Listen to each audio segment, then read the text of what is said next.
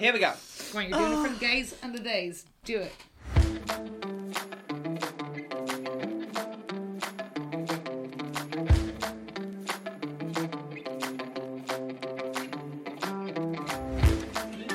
Hello and welcome to Emerald Roots, official podcast of the Irish Family History Centre and the place to find great chats on all things Irish, family and history.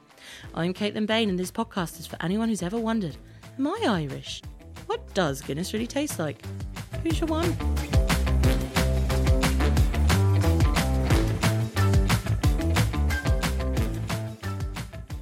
Hello everyone, welcome to the latest episode of Emerald Roots. I'm Caitlin Bain and I'm here with my co-host for this podcast, Kaylee and Fiona. Hey. Hello. So, we're in June. Yes. We know what that means. Pride. Woo. Go Pride. We're celebrating LGBTQ plus Irish diaspora, Irish people, Irishness. Yes. Of which there is lots and lots and lots. Yes, exactly. But we do have another reason to celebrate. Yes. This month Yes. is the 30th anniversary for the decriminalisation of homosexuality in Ireland. Woo! In our lifetimes, guys. Well, Just about. yes, totally in our lifetimes. For all of us. Some of our lifetimes. In mine. Okay, well, let's wind it back a little bit, guys. Mm-hmm. So, in 1533, Just back a little bit. just a little bit, wee bit, the Tudor reign established the Buggery Act. The punishment was death, right? Now, a bishop in the 17th century realised that this was never actually enacted in Ireland. And so retroactively applied it to Ireland, apparently. Allegedly. Allegedly. We don't know what they were doing in the meantime, Yeah. but definitely by Having the a party. 17th century, Ireland was under that same remit. And then in 1861, they amended it from sodomy to gross indecency, and they changed the punishment from death to 2 years imprisonment with hard labour. So that was established throughout the whole of the UK, so Ireland as well. In 1885, they amended that again to include any homosexual act between males, even when there were no witnesses. This is actually what got Oscar Wilde in the end, were letters expressing these intentions. Yeah. And it was enough to convict, basically. Who knew a writer would get caught Yeah. writing? Yeah. Lived and died by the pen, By the pen, unfortunately. yeah. Absolutely. However, Ireland was one of the last countries in Europe to decriminalise homosexuality, with the reform only happening in 1993, and that is why we're celebrating the 30th anniversary. Woo! And look how far we've come, guys. Now, fun fact, I have absolutely no idea how true this is. Okay. But apparently, homosexual, as we understand it, relationships or marriages were actually technically legal under Brehon law. Really? You know what? I would not be surprised. Yeah, allegedly. yeah. I wouldn't be, because you know what? I was actually just going to ask you that when we were talking about Henry VIII enacting the laws and then forgetting to kind of do them here in Ireland at certain points, because so many of our, now obviously I know it's a big conversation of how liberal really were the Brehon laws. Are we playing them up too much? But they were. The age of consent under the Brehon laws, or it was called the age of choice, was 14. Yeah, Which was actually that's actually very high for a lot of countries at that time. very high. And to have an age of 12th choice, century. yeah, is extremely Choice liberal. Choice being the word. huge word back Yeah. then. Wow. Okay, so do you know what? Even though we don't know for sure, I would not be surprised if that was the case and if that actually was something that happened in Ireland under Brehon law. And the thing that I think we struggle with a lot with looking at ancient Ireland and Celtic civilizations is that all of our writings are from the Catholic Church. Yeah. You know, One of the reasons that you had the Synod of Whitby in the 7th century was about canon law becoming more important than Brehon law. Yeah.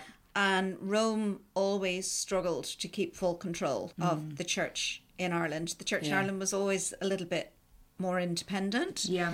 And that's one of the reasons that when Diarmuid MacMurrough in 1169 went to Henry II of England and said, "Can you help me? Give me some soldiers."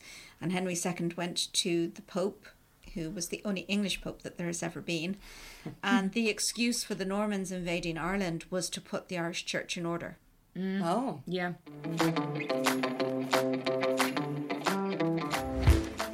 We're also joined this week by our lovely front of house customer service representative, Lama Fitzsimons. Hello, everyone. Hello.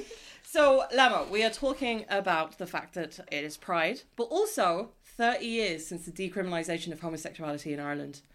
How does that make you feel? As a law student. I have to mention that in somewhere, the law student. Law students always have to have it known loud and clear that they hear in law. Absolutely. Yeah, honestly, it's shocking that it wasn't decriminalised sooner, but at least it was 30 years ago rather than being 5 years ago or 10 years ago. We're still seeing, even just in the last couple of days, proposals put in by Jed Nash to look at the respective decriminalisation and the fact that so many people who were convicted previously need to have those convictions revised, and that's finally been put through just in the last couple of days. And also, quite topical this month, and also for the 30-year anniversary, they're finally going to bring forward legislation to ban conversion therapy in Ireland, because that's still not How it's is that still not not banned? banned. I did not know that. Yeah. That is, Yeah. well, thank you for the law segment. That was the law segment, everybody. I'll try my best. So it's crazy, isn't it? Because Ireland was one of the last countries in Europe to decriminalise homosexuality, and it was actually kind of forced a little bit by the EU Yeah. Courts The of European, Justice. the EU Courts of Justice. And if we hadn't joined the EU, Yeah. Yeah. Who knows? I mean, you don't know. Europe has Yeah. done a lot of good work in kind of forcing modernization of a lot of laws within smaller countries around Europe, and especially Ireland, like even just Yeah. for women's rights, for the marriage ban, for rights of single parent fathers, for LGBT rights. There's just so many things that would have never happened, or would have happened at a much slower pace if it wasn't for the European Union basically saying, look, this is the modern state of law, this is how life should be held in like the 21st and 20th century, and this is what we're going to do. So it's absolutely been an amazing force for change and a very positive force for just rights of everyday ordinary Irish citizens. Yeah. Yeah. So it all stems from the right to privacy, which is your human right to privacy. And that is something that Mary Robinson was very instrumental in as well. Mary Robinson being the first woman president of Ireland. Yeah. She came in 1989. Powerhouse. Absolute Absolute powerhouse powerhouse. of a woman. Yeah. And I think Mary McAleese was involved She was, as yeah. well at the time. I think she first started running against, and then she actually changed her opinion and became a powerful advocate for LGBTQ plus rights. And has been a strong voice as an ally for decades now. Yes. She's done some huge work, but obviously she came from a very Christian does. background. Yeah. So that informed her And values a at Northern first. Ireland Christian background. Yeah. Yeah. Which adds another layer of Another layer of complexity yeah, to going things. against your family's beliefs and all that kind of stuff. But, Yeah, because actually the thing that's quite interesting, I suppose, and significant about Irish law and the decriminalisation of homosexuality in 1993 was that it was about equality. Equality of treatment under the law, regardless of sexual orientation, to all people. So for that, for example, the age of consent was a huge thing. Yes. Glenn, the Gay and Lesbian Equality Network, Yes. Glenn, they were huge advocates behind it. And they said that having that equality in the law was pivotal. It was essential for them because it was the, I suppose, cornerstone of how they would be treated in the law going forward. Because if you look at the decriminalisation of homosexuality in the UK in 1967, it wasn't actually an equal reform. The age of consent was different. And that actually had ramifications going forward, and you can see that in Northern Ireland. Yeah, the age of consent in Northern Ireland wasn't made equal until 2000, and then it didn't actually go through until 2001, which is crazy because it really shouldn't have reached the 21st century before these reforms were made completely. It's fantastic that they have been made, but it seems very late, you know. But there's been such, if you think about how the discussion has changed in Ireland since the turn of the 21st century to now, you know, we've made, like, there's so much still to be done, obviously, for LGBTQ plus rights, especially at the moment with this new wave of backlash against the trans community. But we've so much more to do, but we have done so much, which is fantastic, you know, especially 2015 being I suppose such a the landmark. thing that stands out to me is the fact that a lot of these issues with trans people, they just weren't issues previously. Like this wasn't an issue 10 years ago, it wasn't an issue 20 years ago. One of my first lectures in UCD described up until Victorian times and the 19th century, men wore feminine clothes, they wore makeup. Yeah. And were allowed to express a feminine side of their nature. Peacocking. It was, exactly, it was the Victorian era that put those straight laces. Our society is Victorian light. Yeah. Like so much of our society has just been influenced by the Victorian period. Yeah. The courts were more progressive in 1970 than they are today. Like within Ireland, within Europe, within America, there's a New Jersey court ruling from the 1970s which affirms someone's right to choose their own gender identity, which says that gender identity is an expression, you know, it's up to like self-expression, your own personal rights. Like this is a fully upheld court ruling in New Jersey, America in 1970, and American courts today wouldn't uphold that. Yeah. As the elder lemon in the room here, I would have been in college in 1993, and then the referendum on same-sex marriage in 2015, and then you also have the abortion referendum as well. But what was fantastic to see was, you know, the home to vote. Yeah. Young people taking control and responsibility for those campaigns, for those referendums. Yeah. And that's what made me go, yeah, this is the country I want to grow old in. Yeah. Because all these young people who are the future, Yeah. I'm looking at you, Lana, are sort of going, we are going to create the sort of country that we want. Yeah. And engaged, informed, willing to stand up and be counted, and willing to fly home from where they may be living in. You know, we're speaking to the diaspora, and come home and vote. And I found that hugely joyful, uplifting, Agreed. promising, and sort of like, yep, this is good.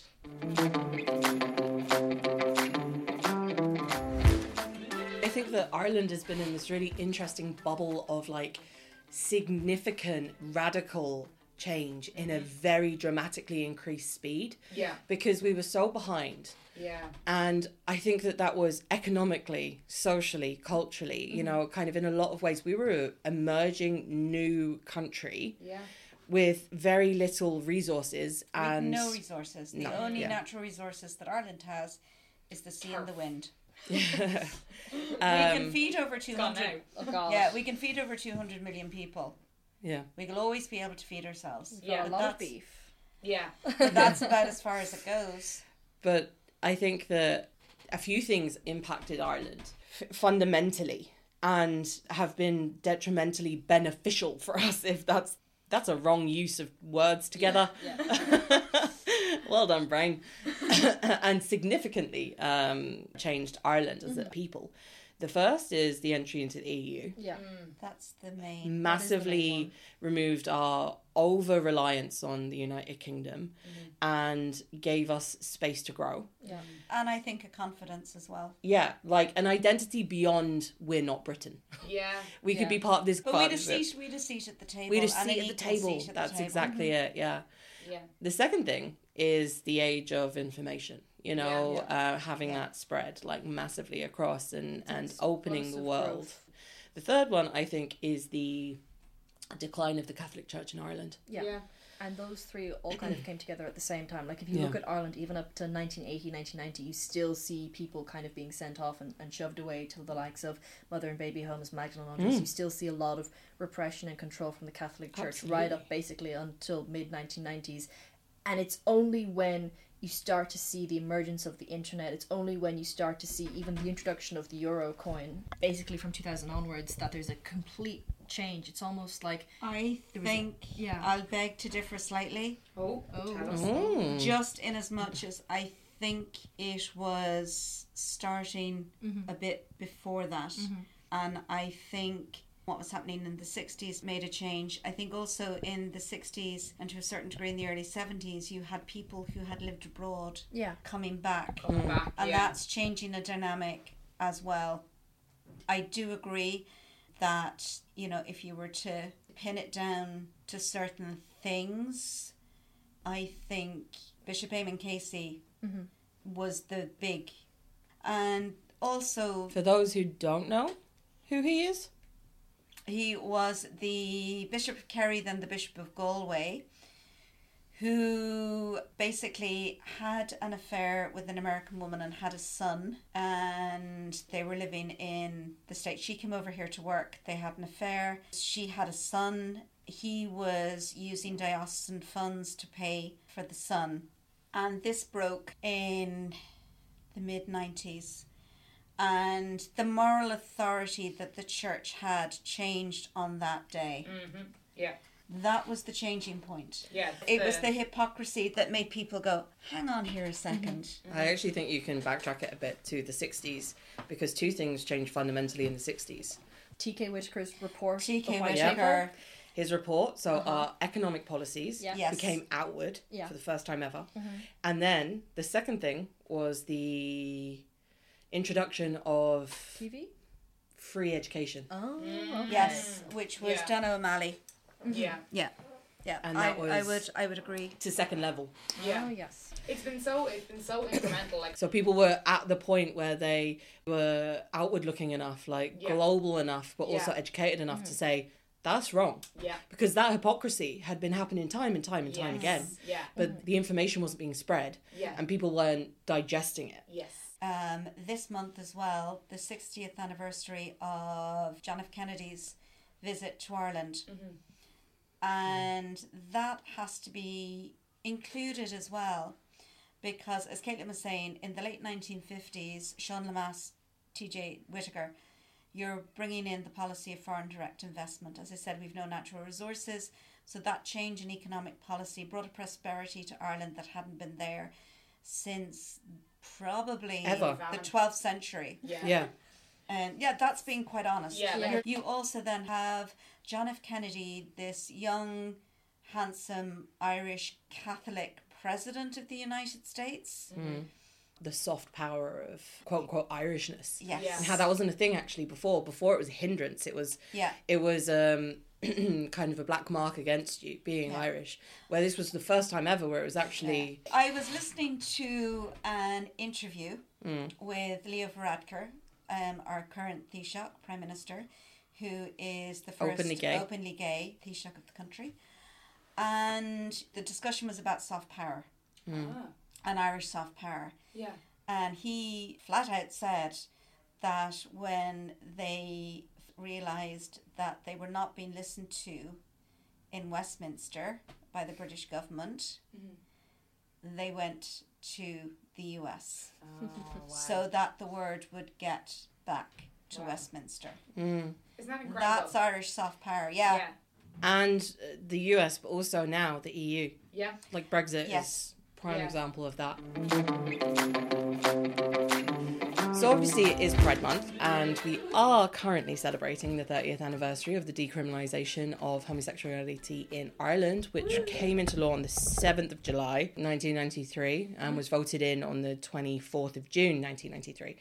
So in this span of 30 years, I think that we as a country have achieved a huge amount, and that's something to definitely be proud of. But I suppose the reason that we're bringing this topic specifically to the podcast is to acknowledge that a huge amount of Irish diaspora would be part of the LGBTQ plus community. A lot of people before would have felt like they they couldn't be themselves here, and so they would have left. For example, Frank Egan, there was an exhibition in Epic out in the world celebrating the members of the Irish diaspora who were involved in the LGBTQ plus communities in different places. And at the exhibition, there were sticky notes and people could write little notes.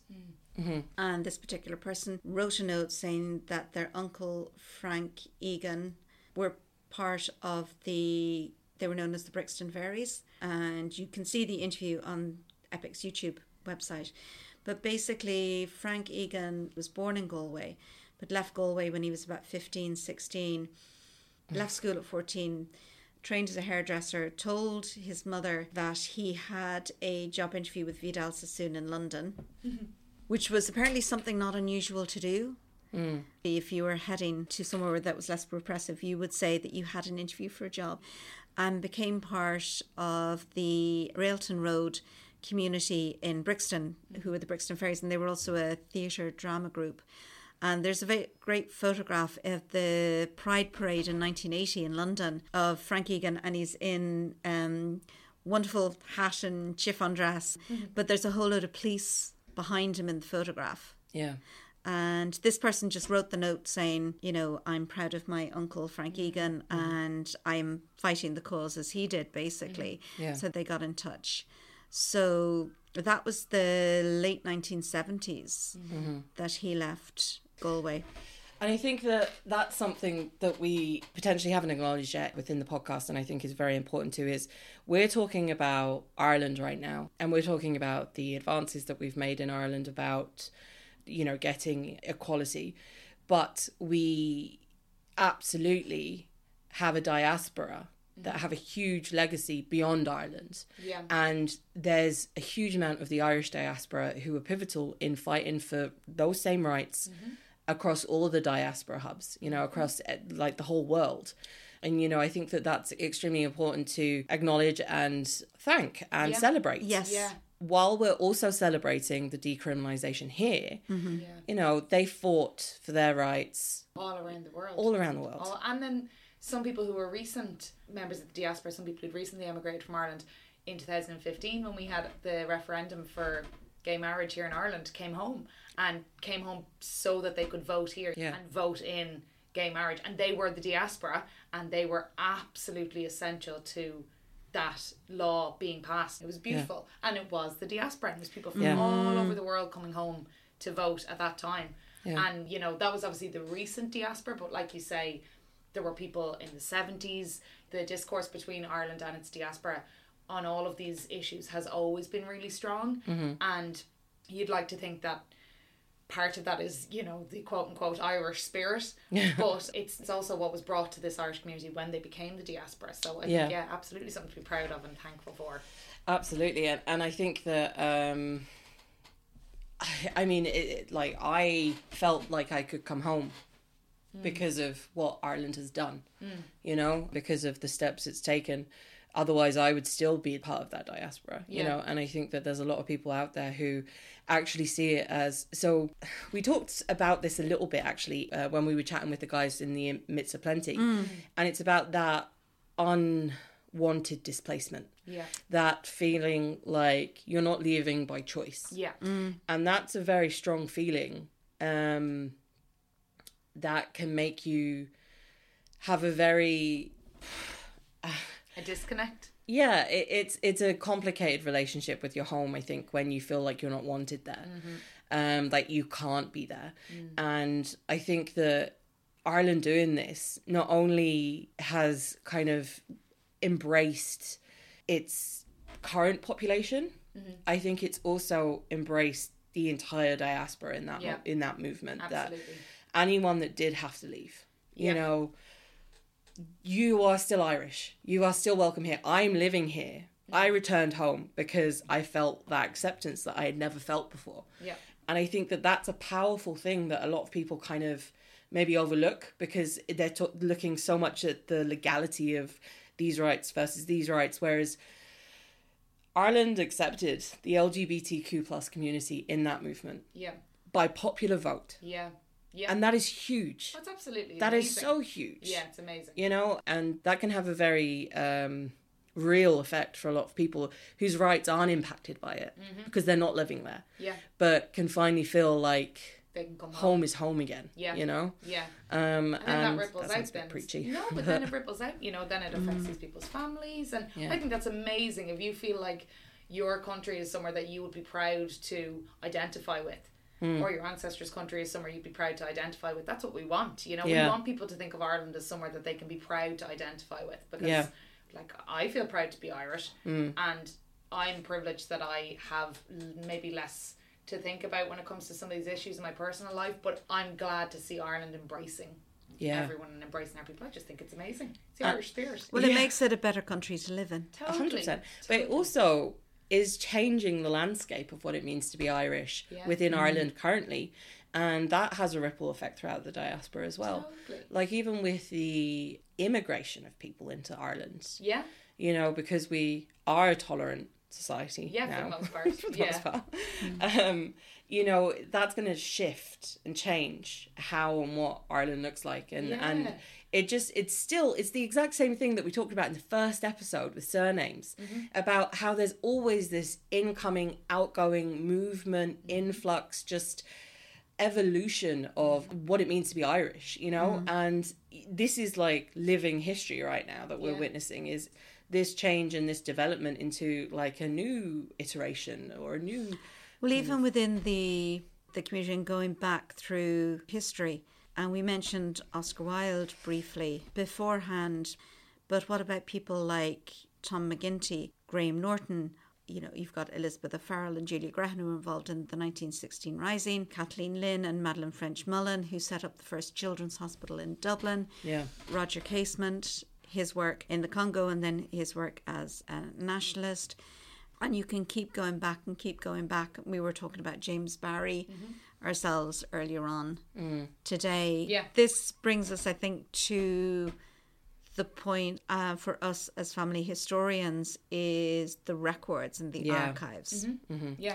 And this thing where sometimes you can only know, which I actually like, and I don't know if this is just me being a bit nerdy, but sometimes there is a point where you have to say, we can't infer anything else. This is all that we know. And I like it with James Barry that we don't actually know what way they presented or what way they wanted to express themselves. And this is just one of the many people, you know, from the LGBTQ community in Ireland's past who we don't have the language to talk about because we don't have their words necessarily all the time saying, I am this, I identify as this, or even if we do, it doesn't necessarily match the terms we would use today. So you know, I think we just have to be a little bit careful about when we're talking about people from the past that we don't infer too much either way. Yeah. Well, this is the really interesting. Okay, now I'm going to nerd out here, Go right? for it. I am a classicist by training. I don't know if I've mentioned it before. No, really. And so for me, like obviously there are gaps in the records that we have of people in Ireland in history, and there always will be, because records are made of a certain person for a certain person. And so there was a complete silencing of or eradication of kind of non-conformative lifestyles within these record sets. And as a classicist, for me, something that's always essential is understanding the context of the terminology. And here's where it gets tricky, is we can't retroactively fit our labels on these people that wouldn't have had them or understood them. Yeah. So it's hard because you want to reclaim the histories of the very obviously queer people who lived outside of the heteronormative societies that they're built into through these records. But at the same time, you have to respect that they wouldn't have had the same understanding of what a marriage was, what a gender identity or expression was, you know, what certain things meant, like sexuality, like because they had a different understanding of what a woman was and is and could be and what sex was, you know. I know what you mean. Like it's we can look back and say that's a gay couple, that's a lesbian couple, that person is queer, that person is this or that, you know. Most of the time we only know the upper middle class people. I was saying, so well, Elizabeth O'Farrell and Julia Graham bought their grave together. Yeah. So what does that tell us? Yeah, I mean, you know, that's the sort of summations that I guess you're making. Yeah, I think Eva Gorbooth and Esther Roper. Yeah, very interesting. Had separate bedrooms, lived in the same house, but also like it was very common for married people to have separate bedrooms. So that actually doesn't, you know, confirm or deny anything. Exactly. I think where it becomes so important for us and why there's such a crossover with us is because any queer people, this isn't new, and our whole job is to read records and to reconstruct the family story from these records. Yeah. And queer people are in the records, absolutely, but we are missing so much of the story just by virtue of the way records were created. So, for example, I could read a record and I could say, okay, there's James Byrne, 46 years old, bachelor, quote unquote, you know, no children, lives alone in this house, and, you know, lives on a farm in Mayo, let's just say, for example. And I could read that. I could say, okay, I can see by the size of his house, he's, you know, lower income. I can see where he lives. It's a very isolated area. And I could read that as a family historian, genealogist, and go, oh God, that's, you know, that's very sad. And look at this man by himself. And he must have been the second brother of the family. And he probably was the blah, blah, blah. Such a lonely life. Exactly. Whereas now we can't infer anything without knowing. But for all I know, that man never married because maybe he was queer. Maybe there was no marriage option available for him because he had a male partner. Maybe X, Y, Z. And this is across the spectrum. You know, that's... Queer people aren't... But you also have plenty of people who would identify as queer now who married. Yeah. And had families. Absolutely. And that doesn't mean that there were no queer people back then. And we just don't see it reflected in most of our traditional records. Yeah. And it's only, unfortunately, most of the time when these people cross paths with the law in a negative way that we do see them. And even still, it can sometimes be very coded that we can't actually... The further back you go in the records, unless you are kind of looking out for specific words, you might not even catch that these people are queer because of what's written in the records. It's a tricky one. And it's so intangible as well. And that's the thing that really like convolutes things. Because, for example, in the 12th century? No, 12th century. Many years ago... You know, in a galaxy far, far away. No copyright claim. You know, back in the day of the Gaelic kings. Yes. Right? Yeah. They had bards. A lot of them had bards. And there's actually, you know, the argument could be made that a lot of the terminology, a lot of the references to actions, you could surmise that the bard shared the bed with the king. And it could be the case. Or it could be the literary trope of the time, how they expressed and wrote things as was standard. Sharing beds back then was actually a signifier of trust as opposed to sexual desire. And so it could say that this is a respected member of the court who I trust, or it could say this is my bedfellow who I have hanky-panky with. And you don't know. And we don't know, and we can't infer. And you have to always be careful that you are not putting the norms and conventions of today onto the past. 100%. But also, you don't take one person's actions as indicative of an entire society or culture. Absolutely. But the Romans refer to the Celtic barbarians as very handsy. In the sense that the Romans had a different understanding of sexuality. Again, you know, and their understanding of what sexuality and what was an acceptable practice within sexuality, and the Celtic barbarians that they interacted with, apparently those acceptabilities differed.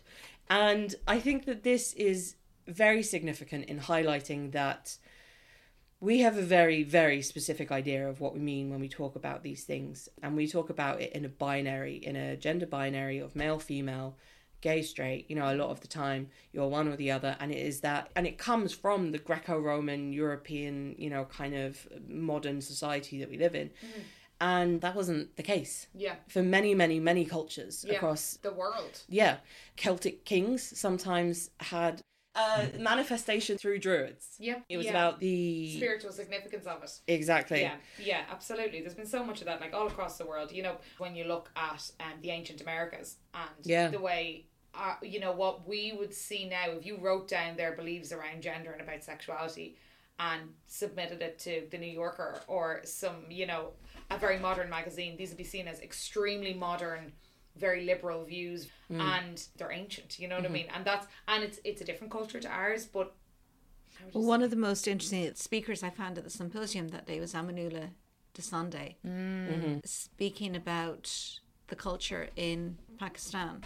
One thing I thought that was amazing that Amanullah said was talking about the literal words used in different languages not translating into the same meaning. It's a huge thing. Because they were saying about how some words in I can't remember if it was Urdu or which language it was, but that they had words to express different queer identities and different, you know, just different words even surrounding expressions of love and sexuality that do not translate literally into English, and the same with English back into Urdu and these other languages, so that when we're having these discussions, to label someone as something is actually impossible. And I think the language difference, it can be the same as looking back in the past and seeing how things were labelled, and you just cannot, because the exact same word from now to then can change radically in its it's like, I love the idea that the word queer has been reclaimed by the community. By the community. Yeah,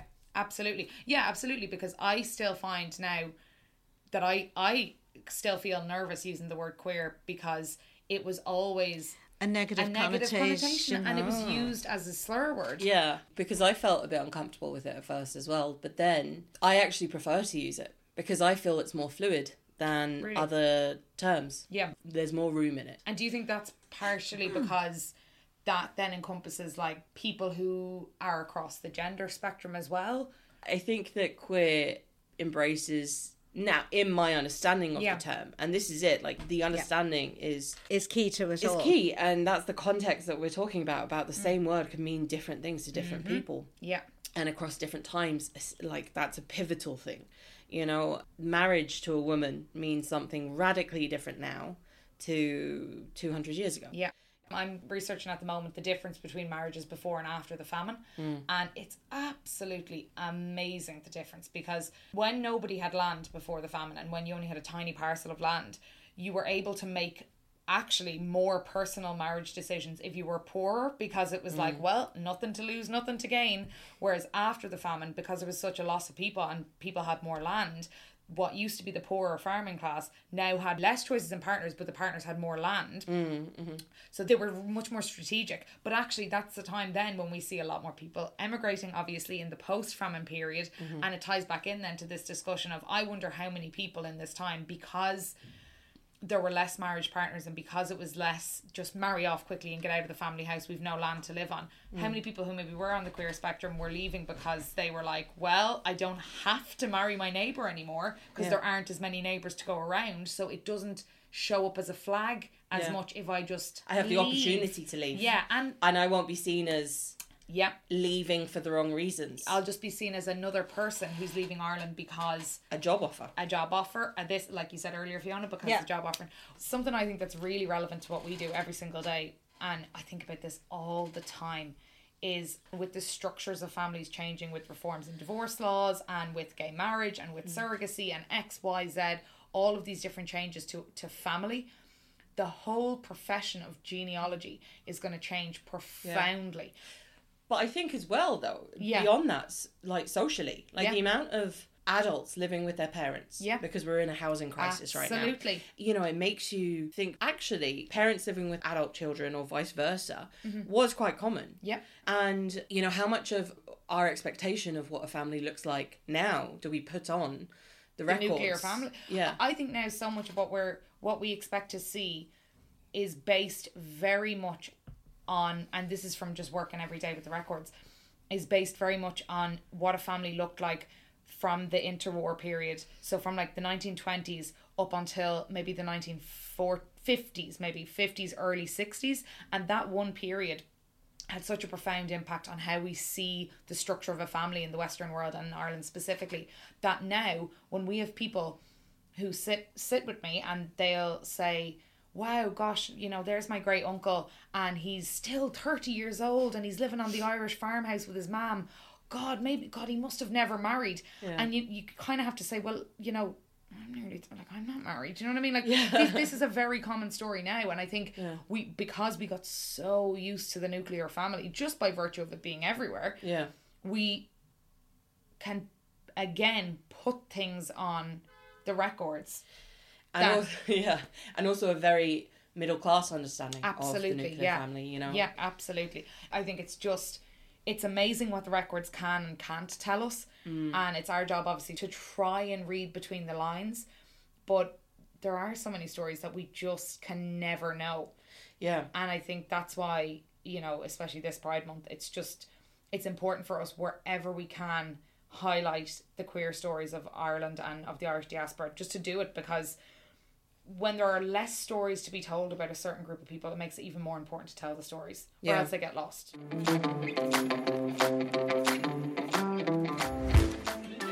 I think that what I want to take away, I suppose, from this conversation is that, you know, LGBTQ plus people have been here the whole time. Mm-hmm. There just were no parameters for them to fit in, to be seen. Yeah. So now we finally have visibility. Mm-hmm. It doesn't mean that we have to, you know, still pretend that they didn't exist before. Mm-hmm. But we don't want to retroactively apply our current labels on people who had no understanding or knowledge of them. Absolutely, yeah. So I suppose within the family history remit, within the diaspora remit, how that would impact our understanding of Irishness would be a more open-minded look at record sets. Absolutely. Looking at the reasons for immigration and looking at people's taking things relationships. with a pinch of salt. Absolutely, yeah. And you know, changing our understanding of the labels spinster and bachelor, even if it's not in the queer context, just in the relationships, don't always have to look the same context. Yeah. Absolutely. That's correct. Yeah, and I do think it is important as well to, beyond acknowledging queer people in history, I think it's extremely important to acknowledge the impact that the queer Irish diaspora has had on Ireland and globally. Yeah. And just... Thank you. Yeah, and looking back, I mean, like, as in looking at the diaspora and what they've brought back to us, I think is amazing, because all the influences that we've had through the media from our own diaspora and from all over the world, from the queer community, has just been an absolute blessing on Ireland. You know, there was a whole generation of young people in Ireland who voted in 2015 because of media and because of mass information. Yes, and absolutely. You know, there's no more... That first gay kiss on TV meant something. Exactly. And the people fighting behind the scenes to get that on screen, they did something. Absolutely. They achieved something. Yeah. And it might seem small and insignificant, but it isn't. Yeah. And I suppose the only thing is you just to make sure that with every action comes a reaction. And we just have to make sure... Complacency is the enemy. Yes. It's the death of revolution, according to someone. According to you. Yeah. Well, Right. it's Anymore? good that the love that dare not. Apparently Oscar Wilde did not write that. Apparently Bosie wrote that. Really? Boise. But he said that. Boise. He said that in Bosie. Bosie. He said that in his trial. He said it, but it's a line from a poem. Right. Apparently. Any final thoughts? Yeah, I just think let's keep moving forward, and, you know, well done everyone for all the fighting that's been done in the past to bring Ireland to where we are today, and let's keep fighting for, you know, all the people in the community who still have the fight to be fought for them. You know, I hope over the next 30 years we are even further on in the fight than we are right now. As I was saying earlier, I feel confident in the young people of Ireland of today, that they are going to move the country forward. We have moved forward so much in the last 30 years, and I can't see that not continuing. And I would like to think that we are growing as a country, becoming more mature as a country. The Irish people have always been good at assimilating people into the country from... Except for the British. Huh? Yeah, they made it a bit more difficult. And But they didn't try to assimilate, they tried to occupy. Yeah. And I would hope that with the new Irish, and there was, I think, 4,000 became citizens, this week. This week? Yes, Woo! Welcome. indeed. And so we welcome them. I hope there are members of the LGBTQ plus community in that 4,000 and that they feel that they are made welcome here. Yeah. Hear, hear. I completely agree with both sentiments. I think we've said it many times, there's really, truly no one way to be Irish. Ireland isn't just green, white and gold. It's all the colours of the rainbow, lads. Hey, that's a good one. That's a Damn it, good should've thought one. of that. That's a That's good good. one. Well, thank you everyone again for listening, and happy Pride!